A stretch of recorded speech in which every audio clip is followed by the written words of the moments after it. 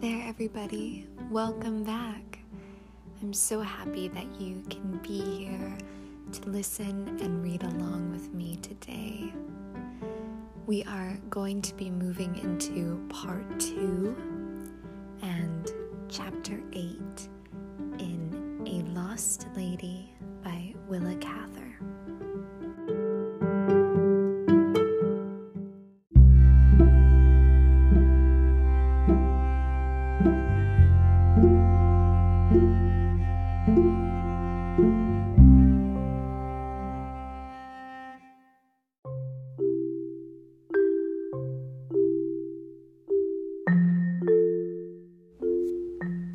Chapter 8. One morning, when a warm May wind was whirling the dust up from the street, Mrs. Forster came smiling into Judge Pomeroy's office, wearing a new spring bonnet and a short black velvet cape fastened at the neck with a bunch of violets. "Please be nice enough to notice my new clothes, Neil," she said coaxingly. "They are the first I've had in years and years." He told her they were very pretty. "And aren't you glad I have some at last?" She smiled inquiringly through her veil. "I feel as if you weren't going to be cross with me today and would do what I ask you. It's nothing very troublesome. I want you to come to dinner Friday night. If you come, there will be 8 of us, counting Annie Peters. They are all boys you know, and if you don't like them, you ought to. Yes, you ought to." She nodded at him severely. "Since you mind what people say, Neil, aren't you afraid? They'll be saying you're a snob. Just because you've been to Boston and seen a little of the world, you mustn't be so stiff, so superior.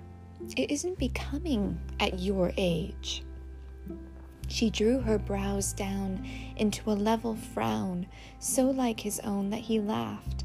He had almost forgotten her old talent for mimicry. "What do you want me for? You used always to say it was no good asking people who didn't mix. You can mix well enough if you take the trouble, and this time you will for me, won't you?" When she was gone, Neil was angry with himself for having been persuaded. On Friday evening, he was the last guest to arrive. It was a warm night after a hot day. The windows were open, and the perfume of the lilacs came into the dusky parlor where the boys were sitting about in chairs that seemed too big for them. A lamp was burning in the dining room, and there Ivy Peters stood at the sideboard mixing cocktails. His sister, Annie, was in the kitchen, helping the hostess. Mrs. Forrester came in for a moment to greet Neil, then excused herself and hurried back to Annie Peters. Through the open door, he saw that the silver dishes had reappeared on the dinner table, and the candlesticks and flowers. The young men who sat in the twilight would not know the difference, he thought, if she had furnished her table that morning from the stock in Wern's greensware store. Their conception of really fine dinner service was one hand-painted by a sister or sweetheart. Each boy sat with his legs crossed, one tan shoe swinging in the air and displaying a tan silk sock. They were talking about clothes. Joe Simpson, who had just inherited his father's clothing business, was eager to tell them what the summer styles would be. Ivy Peters came in, shaking his drinks. "You fellows are like a bunch of girls, always talking about what you're going to wear and how you can spend your money. Simpson wouldn't get rich very fast if you all wore your clothes as long as I do. When did I get this suit, Joe?" "Oh, about the year I graduated from high school, I guess." They all laughed at Ivy. No matter what he did or said, they laughed, in recognition of his general success. Mrs. Forster came back, fanning herself with a little sandalwood fan, and when she appeared, the boys rose, in alarm, one might have thought, from the suddenness of it. That much, at any rate, she had succeeded in teaching them. "Are your cocktails ready, Ivy? You'll have to wait for me for a moment while I put some powder on my nose. If I'd known how hot it would be tonight, I'm afraid I wouldn't have had a roast for you. I'm browner than the ducks. You can pour them, though. I won't be long." She disappeared into her own room, and the boys sat down with the same surprising promptness. Ivy Peters carried the tray about, and they held their glasses before them, waiting for Mrs. Forster. When she came, she took Neil's arm and led him into the dining room. "Did you notice," she whispered to him, "how they hold their glasses? What is it they do to a little glass that make it look so vulgar? Nobody could ever teach them to pick one up and drink out of it, not if there were tea in it." Aloud she said, "Neil, will you light the candles for me? And then take the head of the table, please. You can carve ducks." "Not so well as my uncle does," he murmured, carefully putting back a candle shade. "Nor as Mr. Forster did. I don't ask that. Nobody can carve now as men used to, but you can get them apart, I suppose. The place at your right is for Annie Peters. She's bringing in the dinner for me. Be seated, gentlemen," with a little mocking bow and a swinging of earrings. Well, While Neil was carving the ducks, Annie slipped into the chair beside him, her naturally red face glowing from the heat of the stove. She was several years younger than her brother, whom she obeyed unquestioningly in everything. She had an extremely bad complexion and pale yellow hair with white lights in it, exactly the color of molasses taffy that has been pulled until it glistens. During the dinner, she did not once speak, except to say thank you or no thank you. Nobody but Mrs. Forster talked much until the first helping of duck was consumed. The boys had not yet learned to do two things at once. They paused only to ask their hostess if she would care for the jelly or to answer her questions.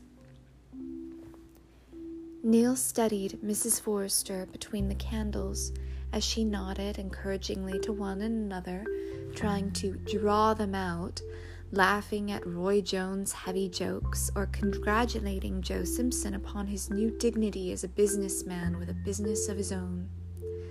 The long earrings swung beside her thin cheeks, that were none the better, he thought, for the rouge that she had put on them when she went to her room just before dinner. It improved some women, but not her, at least not tonight, when her eyes were hollow with fatigue, and she looked pinched and worn as he had never seen her. He sighed as he thought of how much work it meant to cook a dinner like this for 8 people, and a beefsteak with potatoes would have pleased them better. They didn't really like this kind of food at all. Why did she do it? How would she feel about it tonight when she sank dead weary into bed after these stupid boys had said good night and their yellow shoes had carried them down the hill? She was not eating anything. She was using up all her vitality to electrify these heavy lads into speech. Neil felt that he must help her, or at least try to. He addressed them one after another with energy and determination. He tried baseball, politics, scandal, the corn crop. They answered him with monosyllables or exclamations. He soon realized that they didn't want his polite remarks. They wanted more duck, and to be let alone with it. Dinner was soon over, at any rate. The hostess's attempts to prolong it were unavailing. The salad and frozen pudding were dispatched as promptly as the roast had been. The guests went into the parlor and lit cigars.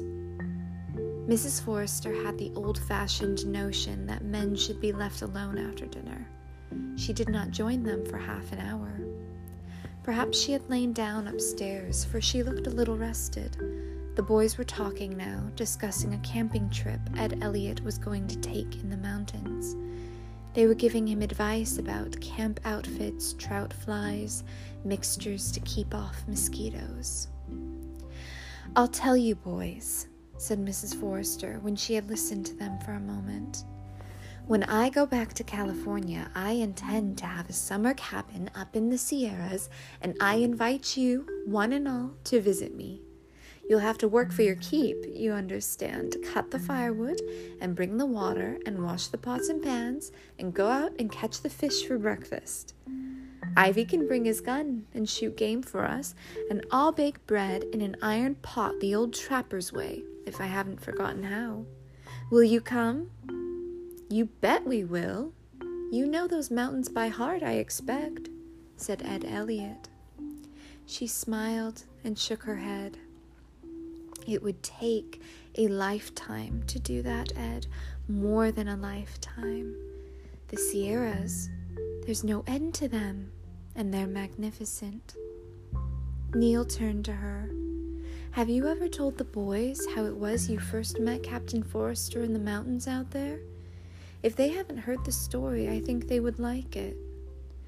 "Really, would you? Well, once upon a time, when I was a very young girl, I was spending the summer at a camp in the mountains with friends of my father's." She began there, but that was not the beginning of the story. Long ago, Neil had heard from his uncle that the beginning was a scandal and a murder. When Marion Ormsby was 19, she was engaged to Ned Montgomery, a gaudy young millionaire of the Gold Coast. A few weeks before the date set for their marriage, Montgomery was shot and killed in the lobby of a San Francisco hotel by the husband of another woman. The subsequent trial involved a great deal of publicity, and Marion was hurried away from the curious eyes and sent up into the mountains until the affair should blow over.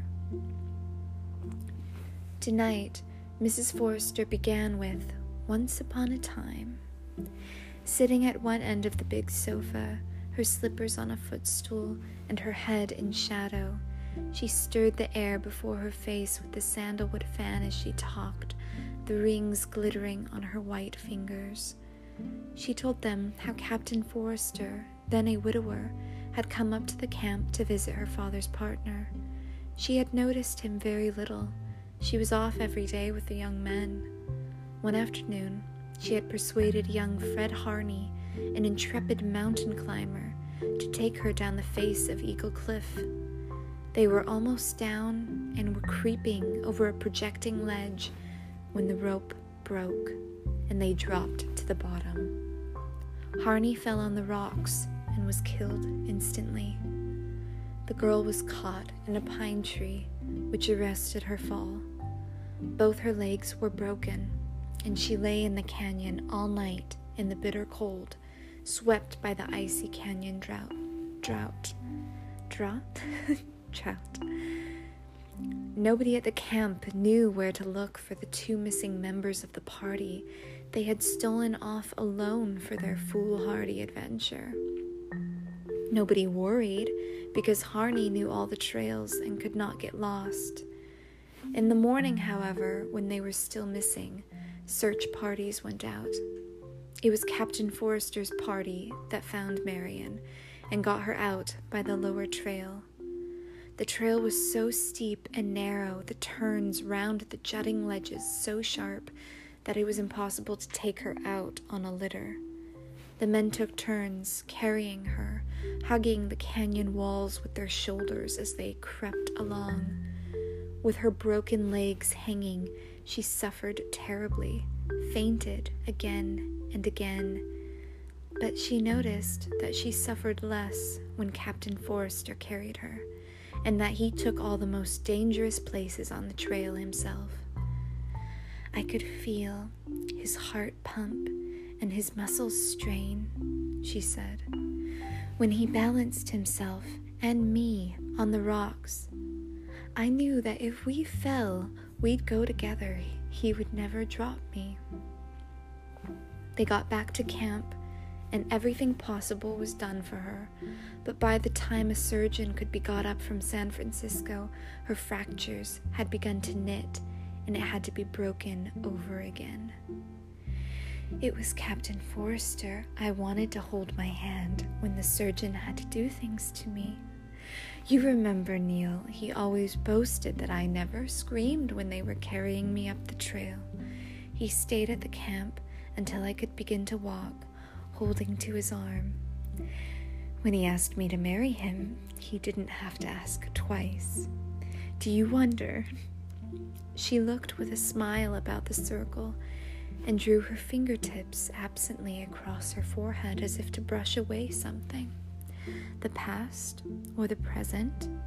Who could tell? The boys were genuinely moved.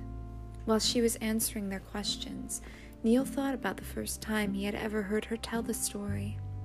Mr. Dalzell had stopped off with a party of friends from Chicago. Marshall Field and the president of the Union Pacific were among them, he remembered, and they were going through in Mr. Dalzell's private car to hunt in the Black Hills. She had, after all, not changed so much since then. Neil felt tonight that the right man could save her, even now. She was still her indomitable self, going through her old part, but only the stagehands were left to listen to her. All those who had shared in fine undertakings and bright occasions were gone.